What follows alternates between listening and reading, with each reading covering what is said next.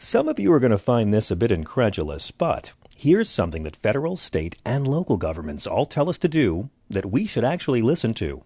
Eat more fruits and vegetables. You've heard about the health benefits of increasing plant-based nutrients into your diet, but how can you easily consume all the fruits and veggies needed? Well, it's easy. By adding Grown American Superfood and Essential Vitamins Plus Immunity into your meals. Grown American Superfood and Essential Vitamins Plus Immunity is a power blend that has 31 fruits and vegetables in every scoop. Organic vegetables, super greens, super fruits, and super sprouts. It is fortified with essential vitamins plus an immunity boost. And right now, you can get a free 2-week supply of Grown American Superfood and Essential Vitamins Plus Immunity by just paying $8.95 for the shipping and handling. And not only that, you'll also get a free frother to quickly whip up your healthy and nutritious Grown American drink.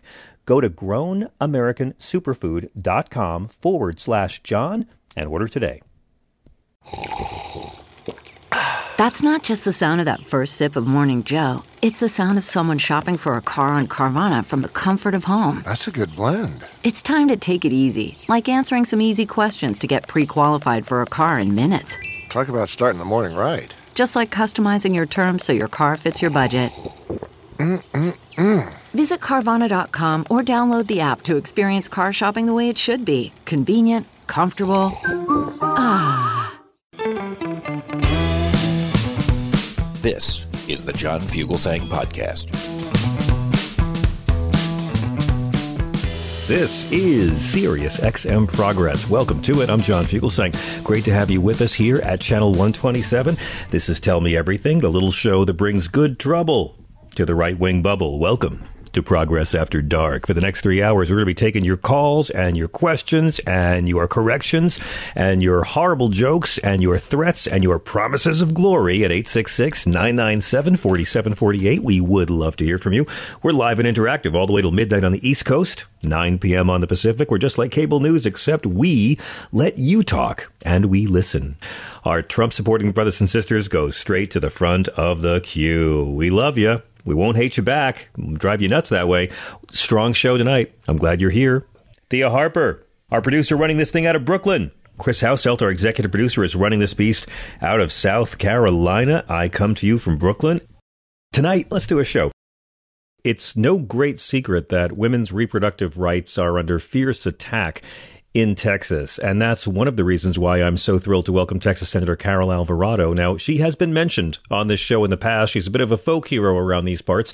You remember way back in 2021 when the Texas Senate passed their voter suppression bill, Senate Bill 1, the GOP's priority bill, placing new restrictions on voting rights that disproportionately suppressed ballots of voters of color and disabled voters. There was one famous 15-hour Democratic filibuster, and that's the name you should know, Senator Carol Alvarado. She famously filibustered for 15 hours and 4 minutes on her feet without sitting, leaning, eating, drinking, using a restroom in accordance with Texas rules, even wearing a back brace. She's been a state senator since 2018. She represents District 6 in Harris County, which includes Baytown, Pasadena, South Houston. She is a University of Houston alum, and she won her re-election campaign in 2020 with 84% of the votes. Her main focus, well, issues that affect women or families in Texas, women's health, reproductive rights, education. During her 3 terms, the senator has authored bills to qualify all Texas 4-year-olds for pre-K, to increase career and technology education funding, and to limit elementary class sizes. Just for starters, what a great pleasure to welcome Senator Carol Alvarado to Sirius XM. Oh, John, thank you. The honor is mine. I'm really happy to be with you, coming to you live from our office in the Capitol building. By the way, a little tidbit, our Capitol building is the only one that is taller than the National Capitol. So it is true. Things are bigger in Texas. I have been to your Capitol, and it is a beautiful, beautiful piece of architecture. I actually find the Texas Capitol fascinating because I would imagine so much of your job is having to get along and work with Republican legislators who seem to have one face when they're fundraising or trolling for votes. And then some of them seem to be capable of being reasonable adults behind closed doors. You are rightly praised for forging a lot of alliances with our friends on the right. Yeah, I'll give you just an example. Just yesterday, I sponsored the catalytic converter bill, that's a big issue across the country, theft of it. We had a deputy who lost his life. Somebody was stealing his catalytic converter from his personal vehicle. He was shot and killed in the presence of his wife. And my bill is going to really crack down on this, and we're giving law enforcement and prosecutors the tools they need. Two of my Republican colleagues had similar bills. They've deferred to me. We've rolled the bills all into one, so mine is the one that will move. Great bipartisanship. I wish we had that on many other things, especially when it comes to healthcare, like expanding Medicaid, allowing more of an expansion for medical marijuana. Right. And then women's health, of course. And as you mentioned, we're celebrating Women's History Month. And Texas is a bragging state, but one thing I do not like to brag about is the fact that we have the strictest laws when it comes to women's reproductive health. Absolutely. And of course, across the nation, the struggle for women's reproductive rights in Texas is getting front page headlines. Abortions are now banned, of course, in the state. There are factions trying to ban abortion medication, including by mail for all 50 states based out of Amarillo. We know 5 women are suing the state, saying the abortion bans endangered their health. And let's not get started on those bounties for anyone who aids and abets a woman in a termination. I mean, what's it like for you as a legislator who's quite frankly outnumbered? I can only imagine how upset your constituents must be. John, it's frustrating because to me, it tells the story that Texas doesn't respect women. Texas lawmakers in the majority don't think that we're smart enough to make our own decisions when it comes to our own body. And that's the bottom line. No matter where you stand. Look, I'm Catholic, pro-choice. I respect people on the other side of the aisle for their opinions about how they feel about abortion. But when you start allowing bounty hunters, when you pass laws that say, oh, well, this Uber driver or this friend gave somebody a ride to a Planned Parenthood clinic, then they want to take them to court. They want to file a lawsuit on them. And they're paid. They're paid as a bounty hunter. You are criminalizing doctors, and we're not even listening. Well, those that are passing these bills aren't listening to what the professional experts have to say about the endangerment of women's lives. And that's why you had 5 women who are now suing the state. We know that this is not the end. There was one that in a previous interview shortly after the bill was passed, remained anonymous. She has since then come forward, revealing all of her identity, because she knows that it's just a matter of time before we may have a death on our hands. That's how drastic this is.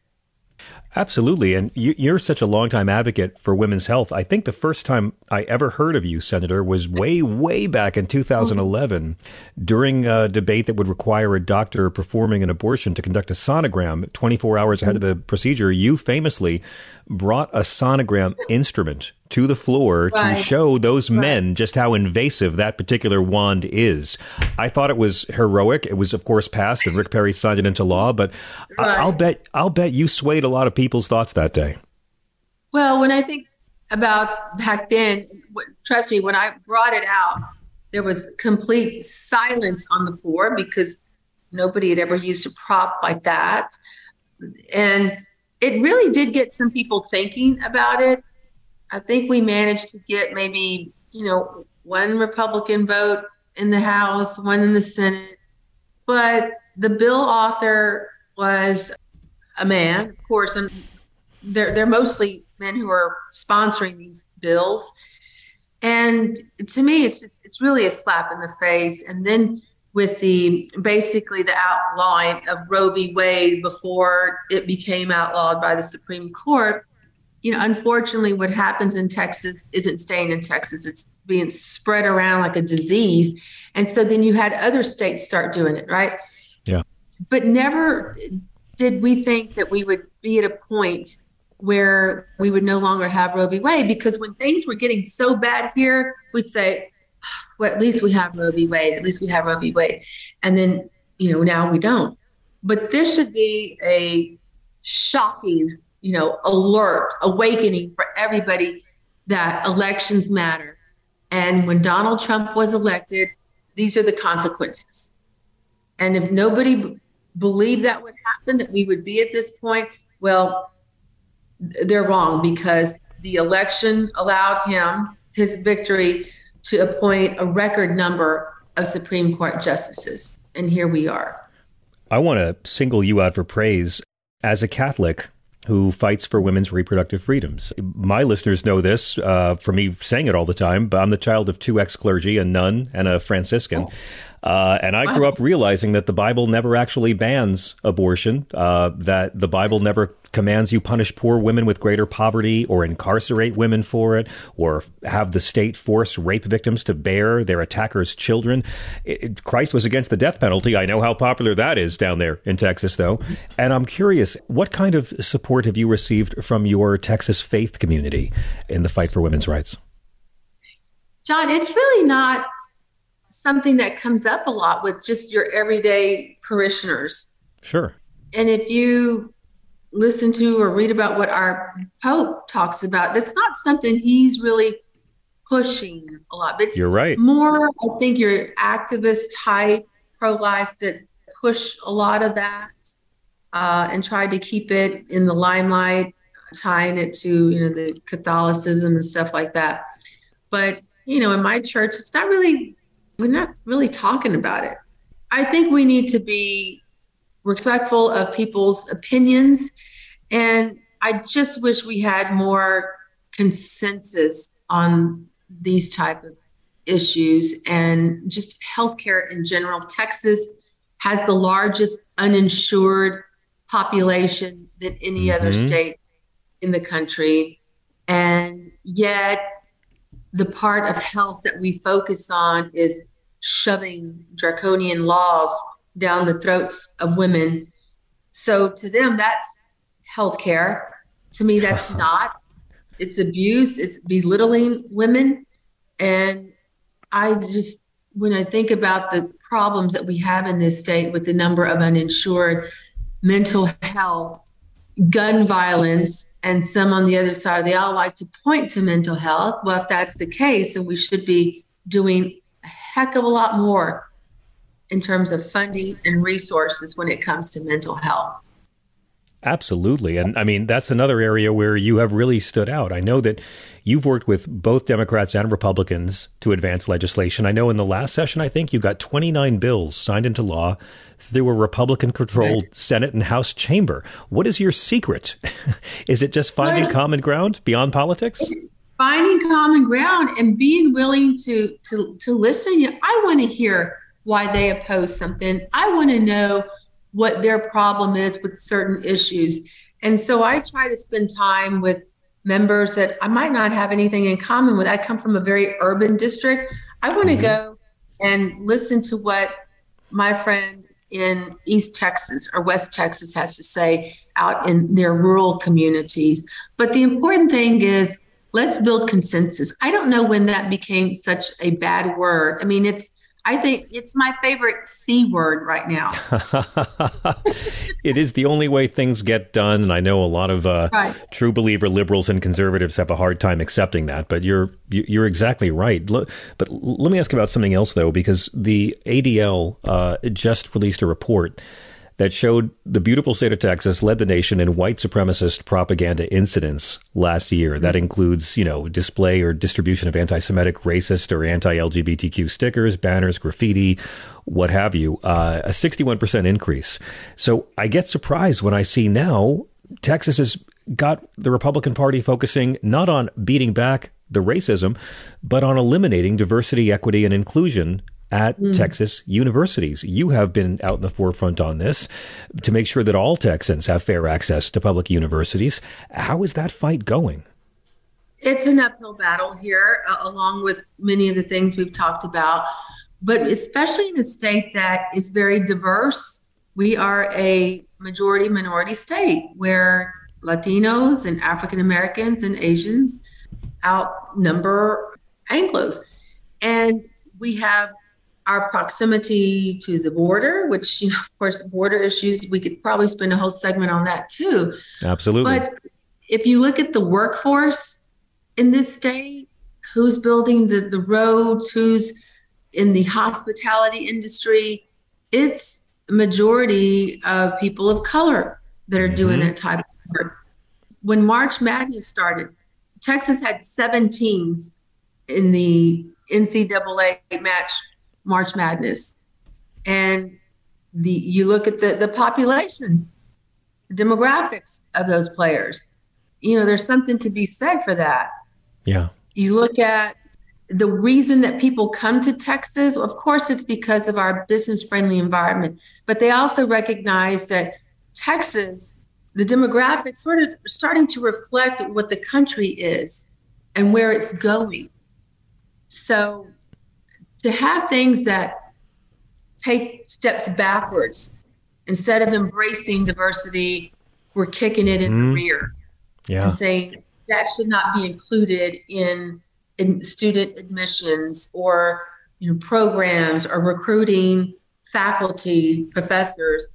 Now there's a bill to do away with tenure too. So there's an attack on education. Vouchers are up, which I think will could really damage our public education system. So education, unfortunately, now is the political piñata this session. Of course, every session it's been, immigrants and border stuff, but now we've got a new element that they're attacking. Well, then, Senator, let me ask the $1 million question. What are you optimistic about? What's giving you hope right now? Well, our economy is good in Texas right now. We have a budget surplus, record surplus in the entire history of the state with over $32 billion. So we're doing some good stuff with that. We will be putting more money into public education, providing some sound property tax relief for folks, hopefully doing other good things like increasing per capita what we spend on mental health, which is something we need, and reinvesting in our state's old infrastructure, investing and making sure we have enough water for many decades and generations to come. So those are the good things. Those are the things we should be focused on. How do you continue to build on that and improve? But what we've passed so far this session, we're still kind of in the beginning, the first half, but we've been dealing with, public hearings on, more voter suppression things, just when you think there's nothing else you can do, or on women's health. They've always got something else in their back pocket to move that agenda further. Well, I just thank you for all you do. I consider all of the Texas legislature Democrats folk heroes for when you left the state to try to protect the voting rights of people who didn't have any power, and you were the ones who stood up for those voters. So I thank you for your service, and I thank you for joining us. What's the best way for our listeners, Senator, to follow you and keep up with all the work your office is doing? Sure. Join us on our social media platforms at Carol, Carol, at Carol for Texas. Brilliant. Carol Alvarado represents District 6 in Harris County, Texas. It is a great pleasure to have you with us. Please come back anytime, and thank you so much. I'd love to. If you come down to Texas, give us a call. Oh, I got family in San Antonio. I'm going to do just that. I'll look you up. Oh, it's a great city. Thank you so much. It's such a pleasure. And we'll be right back. Likewise.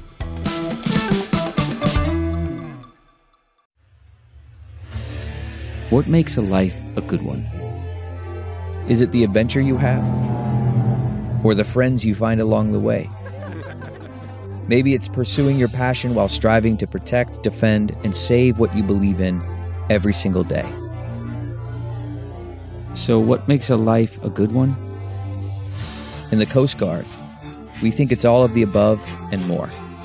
But you'll have to find out for yourself. Visit gocoastguard.com to learn more.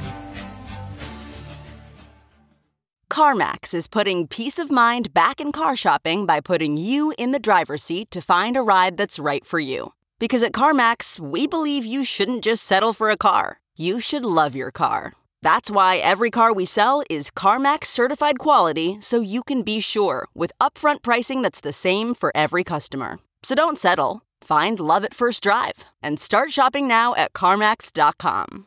CarMax, the way car buying should be.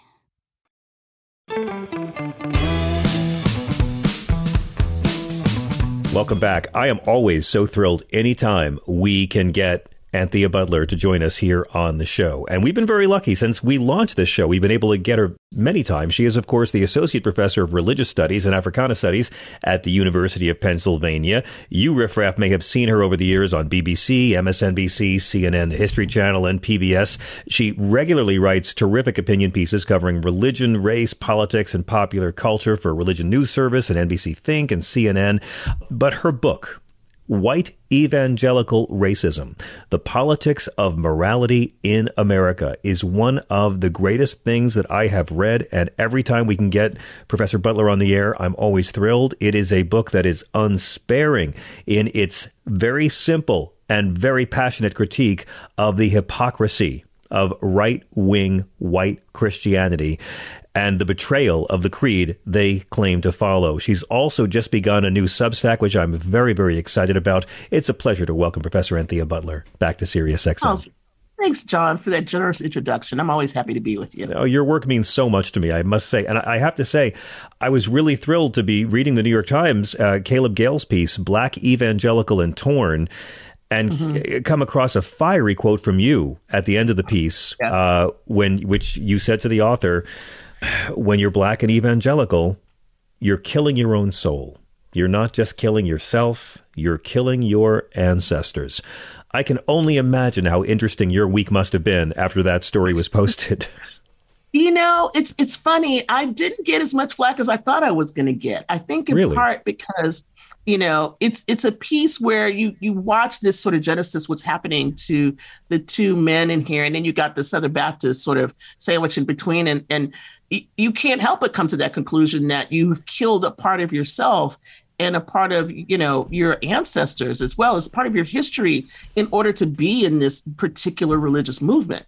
And I think that, you know, especially for African Americans, Latinos, Asian Americans, and even white people, I mean, this particular way of viewing whiteness in terms of religion has got everyone sort of in this bind right now. And I think we see it so much in the country with everything that is happening, whether we're talking about anti-trans laws or book banning or anything else that's happening right now, which there's a lot. I think that white evangelicals have found themselves not as the saviors of the nations, but as the killers of the nation. Yeah. Have you been as surprised as I have to see the Southern Baptist Conference decide that they don't need more members because too many churches have been ordaining women? I mean, say what you want about Rick Warren. He has always walked their very right-wing path, but he committed the crime of believing that 51% of the world's population is morally fit for the priesthood, and they're banishing him. I guess they just got too many members and they can afford to alienate this many people.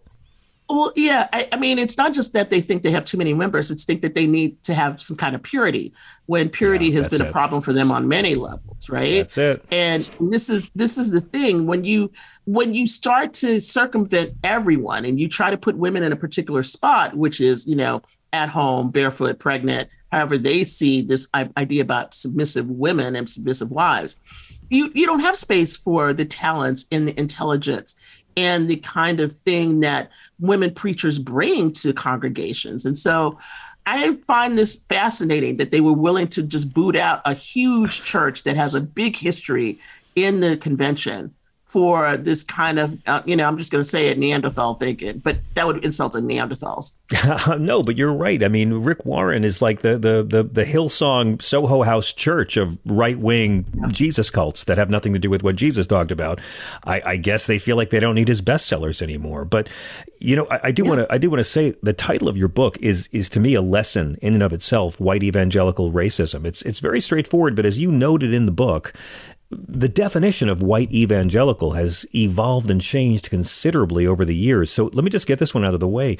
How would you define that term today?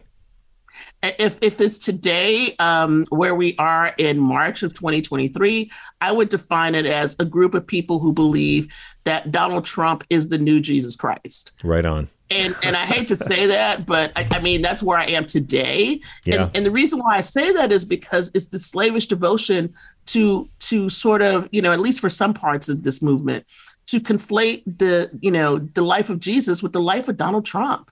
And this is really terrible. I mean, evangelicals now are people who are not, Christian in the traditional sense that we think about Christianity.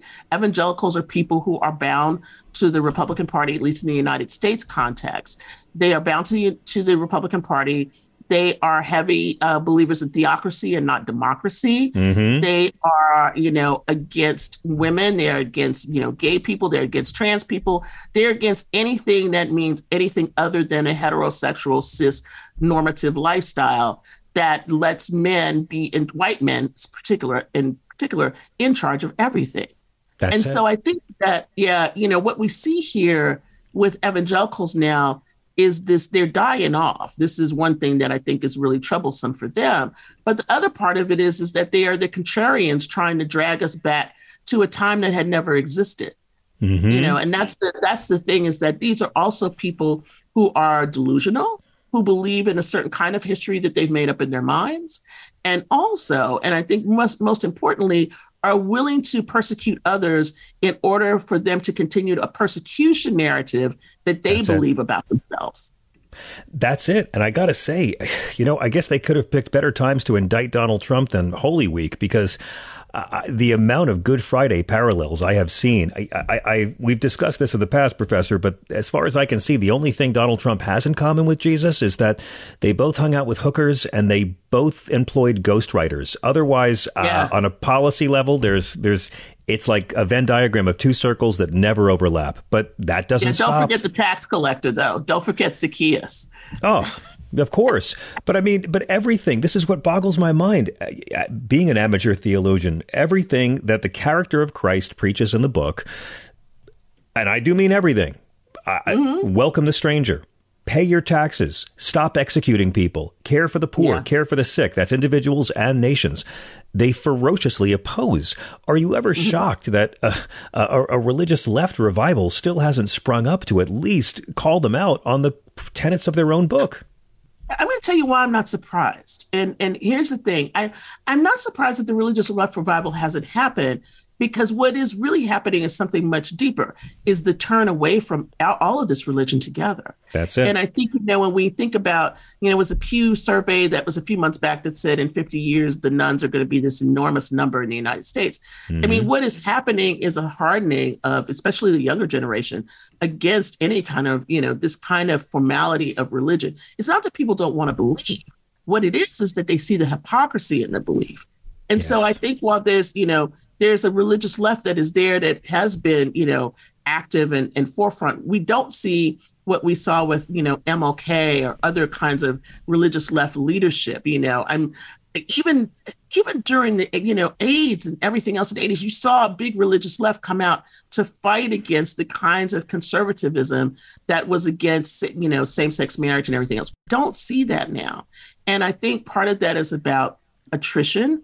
Part of it is about age. And part of it is about, people who are just like, I don't see anything in the Christian religious left in the United States either. And that's a very big indictment. But it's really true. I mean, I think the largest growing religious group in this country, it's not Mormons, which they tell us, it's people who were raised religious and now consider themselves spiritual because they're turned off to the hypocrisy of these men in dresses and funny hats. But it's interesting because you talk about how the numbers are declining in the evangelical population. And yet, as a political movement, even as the number of adherents goes down, they still wield enormous power. What accounts for this influence? Is this just the dying throes of a once powerful movement? No, and I think this is what people need to understand. I can't stress this enough. It's not the dying throes, it's the money. And I think once people begin to sort of look past, these evangelical blowhards that are in the news, that are burning books or whatever, and look past to the people who are funding all of this, then you begin to see sort of a different picture. And what I would say is that when you think about things like Focus on the Family, Family Research Council, all these other organizations, they're lobbying organizations. They are not religious organizations per se. That's number one. But if you think about the kinds of, anti-trans laws that are coming up, the book thing, everything else, like just take Ron DeSantis, for example. Ron DeSantis has a tremendous amount of money behind him. he's Catholic. Doesn't matter. You've got Catholics in the mix of this. You've got evangelicals in the mix of this. And they're being funded by big money people who are conservatives, who want to see a certain kind of lifestyle preserved for them, while other lifestyles that have been, sanctioned by law in the United States. Nobody's telling you can't dress up the way you want to dress up or anything else. All these other things that have been sanctioned, they want to lock down. Yeah. And they're using religious means to do it. It doesn't mean that they're religious. It just means that they're using the function of religion to do that, and specifically Christianity. We're going to take a quick break. We'll be right back after this. Okay, picture this. It's Friday afternoon when a thought hits you. I can spend another weekend doing the same old whatever, or I can hop into my all-new Hyundai Santa Fe and hit the road. With available H-Track all-wheel drive and 3-row seating, my whole family can head deep into the wild. Conquer the weekend in the all-new Hyundai Santa Fe. Visit HyundaiUSA.com or call 562-314-4603 for more details. Hyundai, there's joy in every journey. Okay, picture this. It's Friday afternoon when a thought hits you. I can spend another weekend doing the same old whatever, or I can hop into my all-new Hyundai Santa Fe and hit the road. With available H-Track all-wheel drive and 3-row seating, my whole family can head deep into the wild. Conquer the weekend in the all-new Hyundai Santa Fe. Visit HyundaiUSA.com or call 562-314-4603 for more details. Hyundai, there's joy in every journey.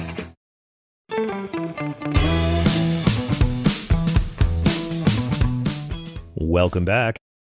Let me ask you, in the very beginning of the book, you state racism is a feature, not a bug, of American evangelicalism. And I completely agree. I think the worst thing to ever happen to religion in this country was when they began having illustrated Bibles in the 19th century that showed the white blonde Jesus. I think that hurt this country more than anything in print ever. But how do you mean it when you say racism is a feature, not a bug? I mean that it's embedded in the theology. I mean that it's embedded in the belief. I mean, you can't, it's not just white Jesus. It's the fact that you can have white Jesus, but you also have to say Black people are not a creation of God.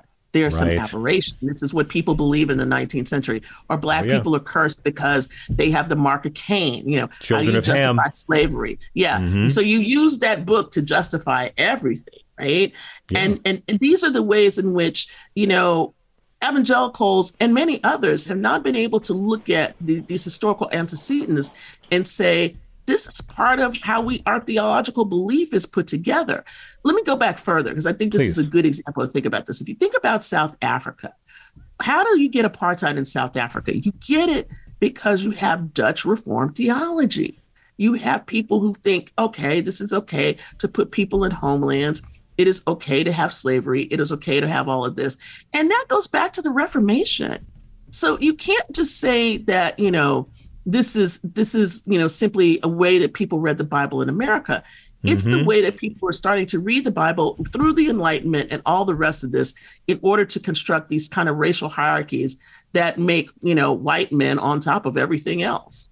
It boggles my mind. I mean, the group now that they're trying to use the Bible to discriminate against morally would probably, Muslims are taking a back seat. It's still undocumented immigrants and trans children. I mean, I kind of thought, the Bible's pretty specific. No laws on immigration, no laws about borders, welcome the stranger. That's the only thing Jesus ever says you're commanded to. And yet our right wing Christian friends will latch on to Paul, Romans, respect the governing authorities, and they'll never mind how many laws Donald Trump's broken. They're going to find a way to go after the marginalized brown people. And don't get me started on the women. I mean, it's always, everyone picks and chooses their holy books. They always pick and choose liberals, conservatives, everyone pick and chooses. But it's consistently the right-wing evangelicals and Catholics who pick and choose to justify cruelty and exclusion. Yeah. And I mean, I have to say, this is a slight diversion, but I'm going to say I'm very disappointed in the direction that the president is going in right now in terms of immigration, because he's picking up, some of the same stuff. And I'm just like, Biden, you know better. You're supposed to be a good Catholic. This is not the way that the Catholic Church has been about immigration, despite, the differences between all of the, the bishops' conference and everything else. And so I'm very interested to see how he's being dragged to the right. Do you know what I'm saying? Yeah, me too. Well, it's look, Joe Biden, one thing he's good at is winning elections, and Democrats know when to throw the liberals and minorities under the bus to try to remind the great white center, hey, I'm not that bad. I'm not that liberal. Yeah. But, it's true. We're at a time now when we're going to need 1 million more people a year just to keep our population numbers up. There's what is it, 40 million baby boomers retiring and only 20 million Gen Xers to take their place? I mean, at some point, this country's going to have a reckoning. Yeah, it has to have a reckoning. And it's not just that. It's the question of, what kind of people do we want to be, morally and civically? Do we want to turn people away at the border that are escaping, gangs and rape and torture and, horrible conditions, like people are trying to escape in Haiti right now, and you get sent back to those same places on boats. And then, I'm going to be blunt here and say, but you can have Ukrainian refugees come in. Now, I have nothing against Ukrainians. I think they need to be here too. Yeah. But what I do want to say is that you can't pick and choose who the perfect immigrant is. You need to, if you're going to do this, let people come through a process, let everybody come in. That's what I'm saying.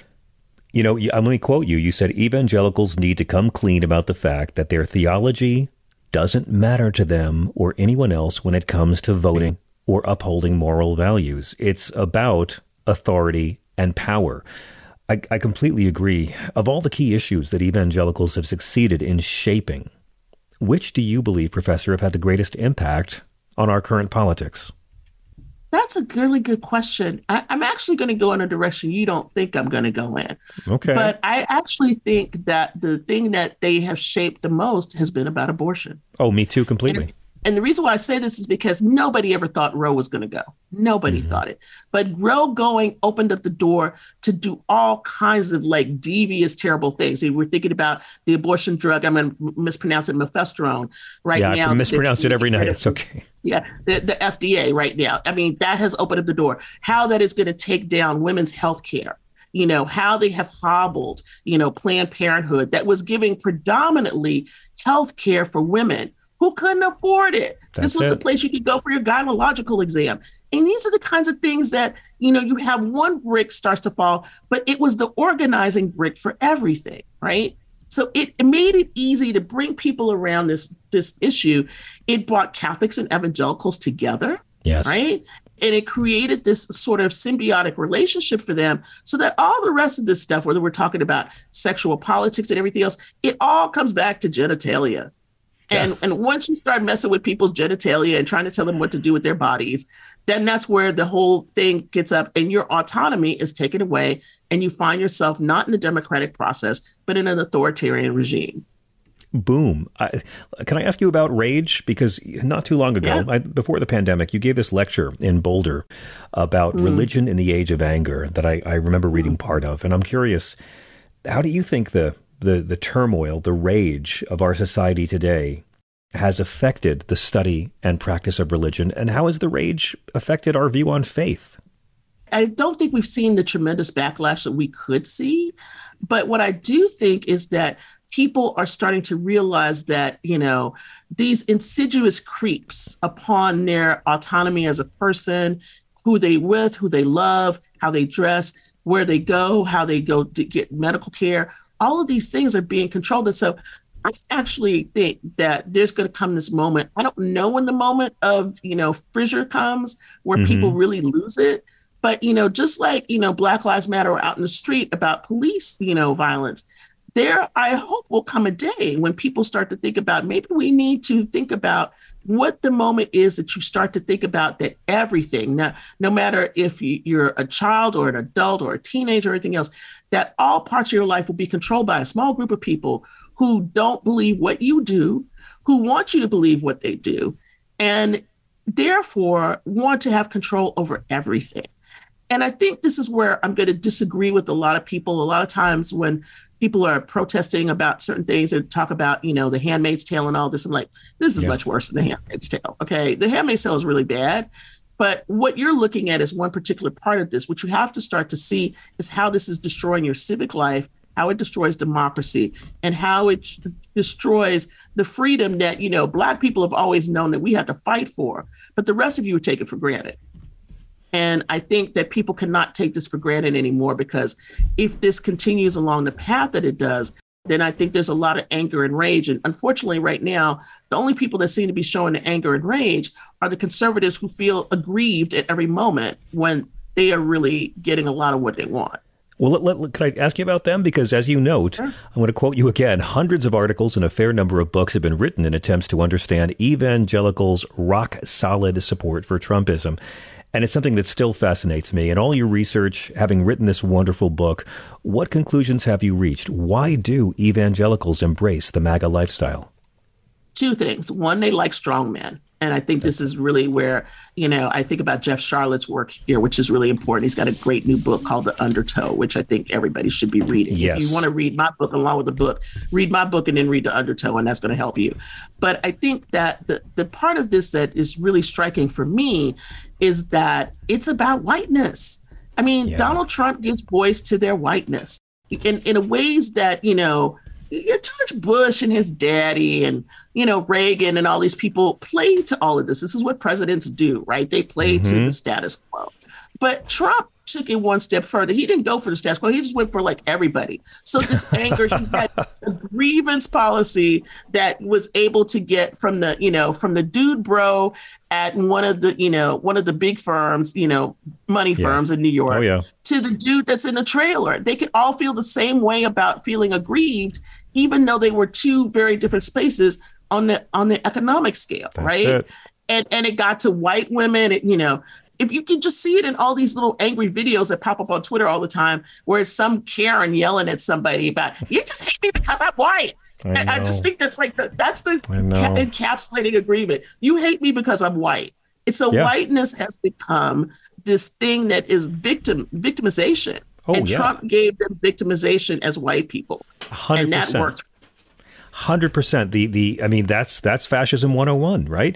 You are being attacked by a minority. A tiny, powerless, marginalized group is going to take away your freedoms. Only I can keep you safe. Vote for me. And that's why we see all these hardworking white people celebrating this millionaire at birth with a gold toilet who's promised he's going to fight the elites for them. Absolutely.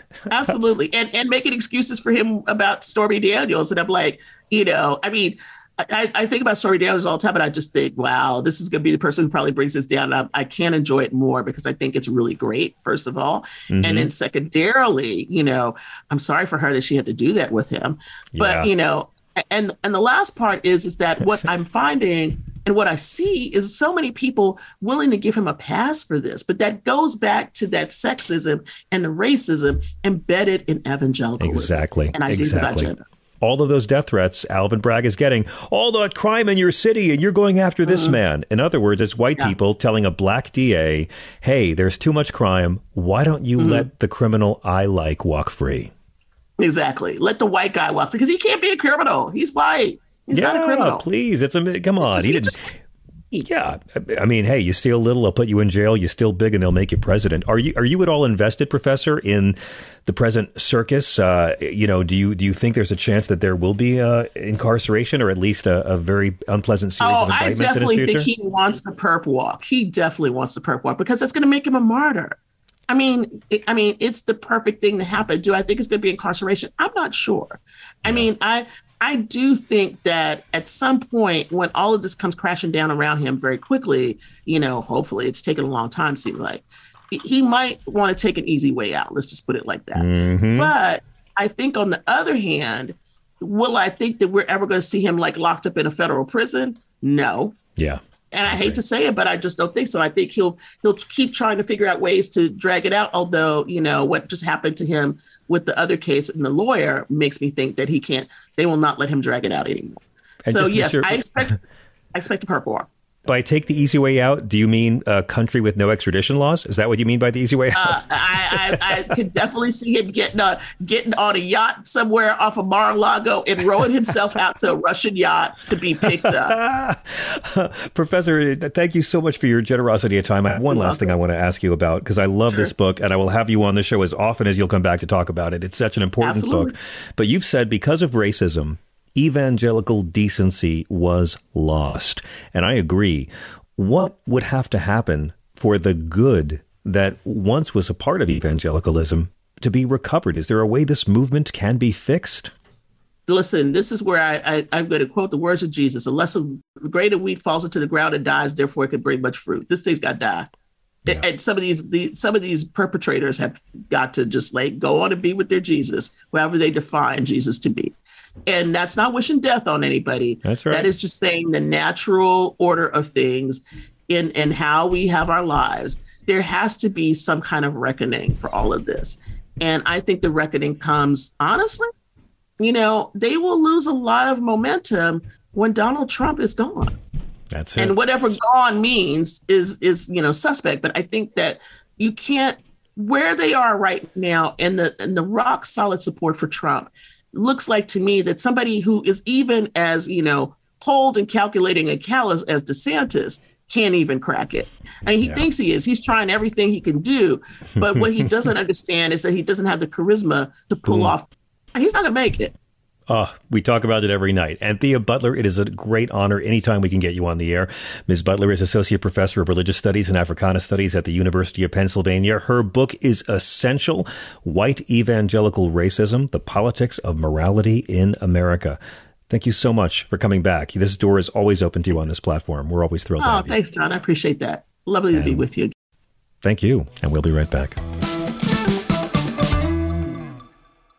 Welcome to Fail Better, David Duchovny's new podcast with Lemonada Media. On Fail Better, David, who has experienced both low and high-profile failures throughout his life, explores the vast world of failure, how it holds us back, propels us forward, and ultimately shapes our lives. Each week he'll chat with guests like Ben Stiller, Bette Midler, and more about how our perceived failures have actually been our biggest catalysts for growth, revelation, and even healing. Through these conversations, he hopes listeners can learn how to embrace the opportunity of failure and fail better together. Fail Better is out now wherever you get your podcasts.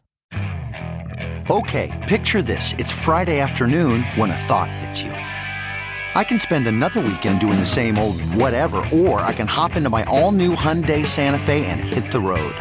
With available H-Track all-wheel drive and 3-row seating, my whole family can head deep into the wild. Conquer the weekend in the all-new Hyundai Santa Fe. Visit HyundaiUSA.com or call 562-314-4603 for more details. Hyundai, there's joy in every journey.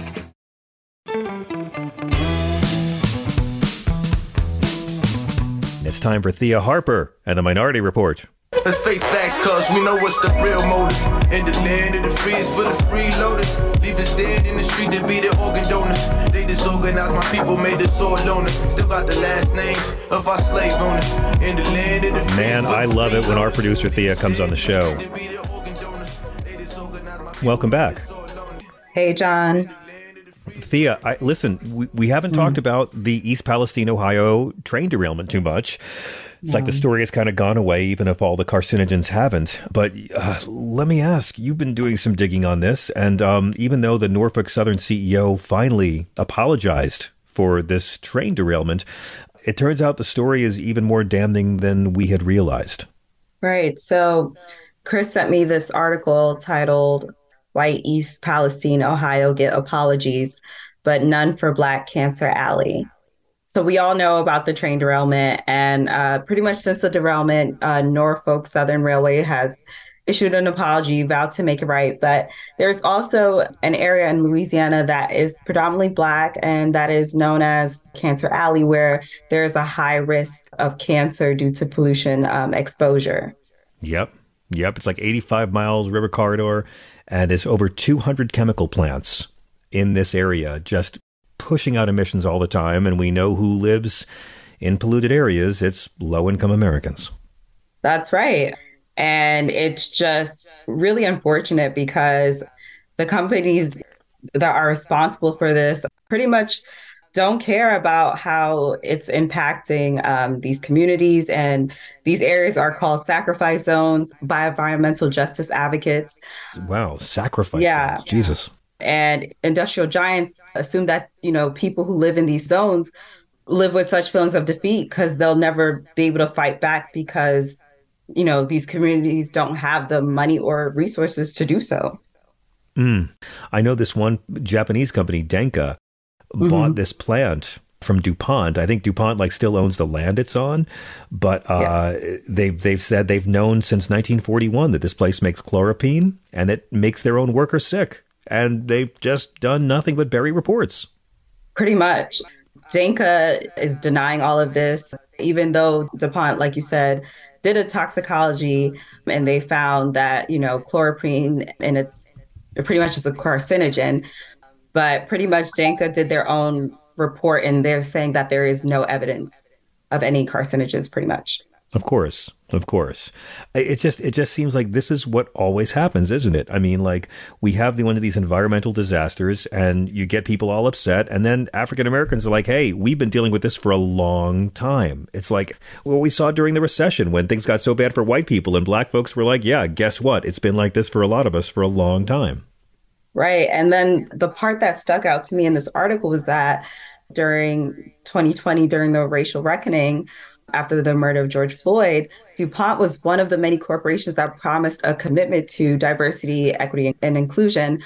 They wrote an open letter and they said this moment in history demands a targeted response to the daily persistent racial injustices that Black Americans endure. And to me, that just goes to show that it's, all performative, because if they truly believed in what they wrote, those facilities would still not be able to operate today. And they would be doing everything in their power to make it right. But that's just not the case. I mean, I think it's great they're hiring non-white people to work in their polluting factories. I think it's great they're on the record apologizing for poisoning a mostly white community. But, I know 9 of the 11 facilities that the EPA called out in their toxic release inventory, 9 of the 11 are in heavily black districts. And no new facilities are allowed to locate in the majority white parts for the past 46 years. That's correct. That's what the lawsuit states. Pretty much the prominence of pollution coming from the industry. The victims are alleging that, this is clearly environmental racism in the lawsuit. Thea, thank you so much for this story. I'm sorry our time has cut short tonight, but I really, really appreciate this. Thank you. You're the best.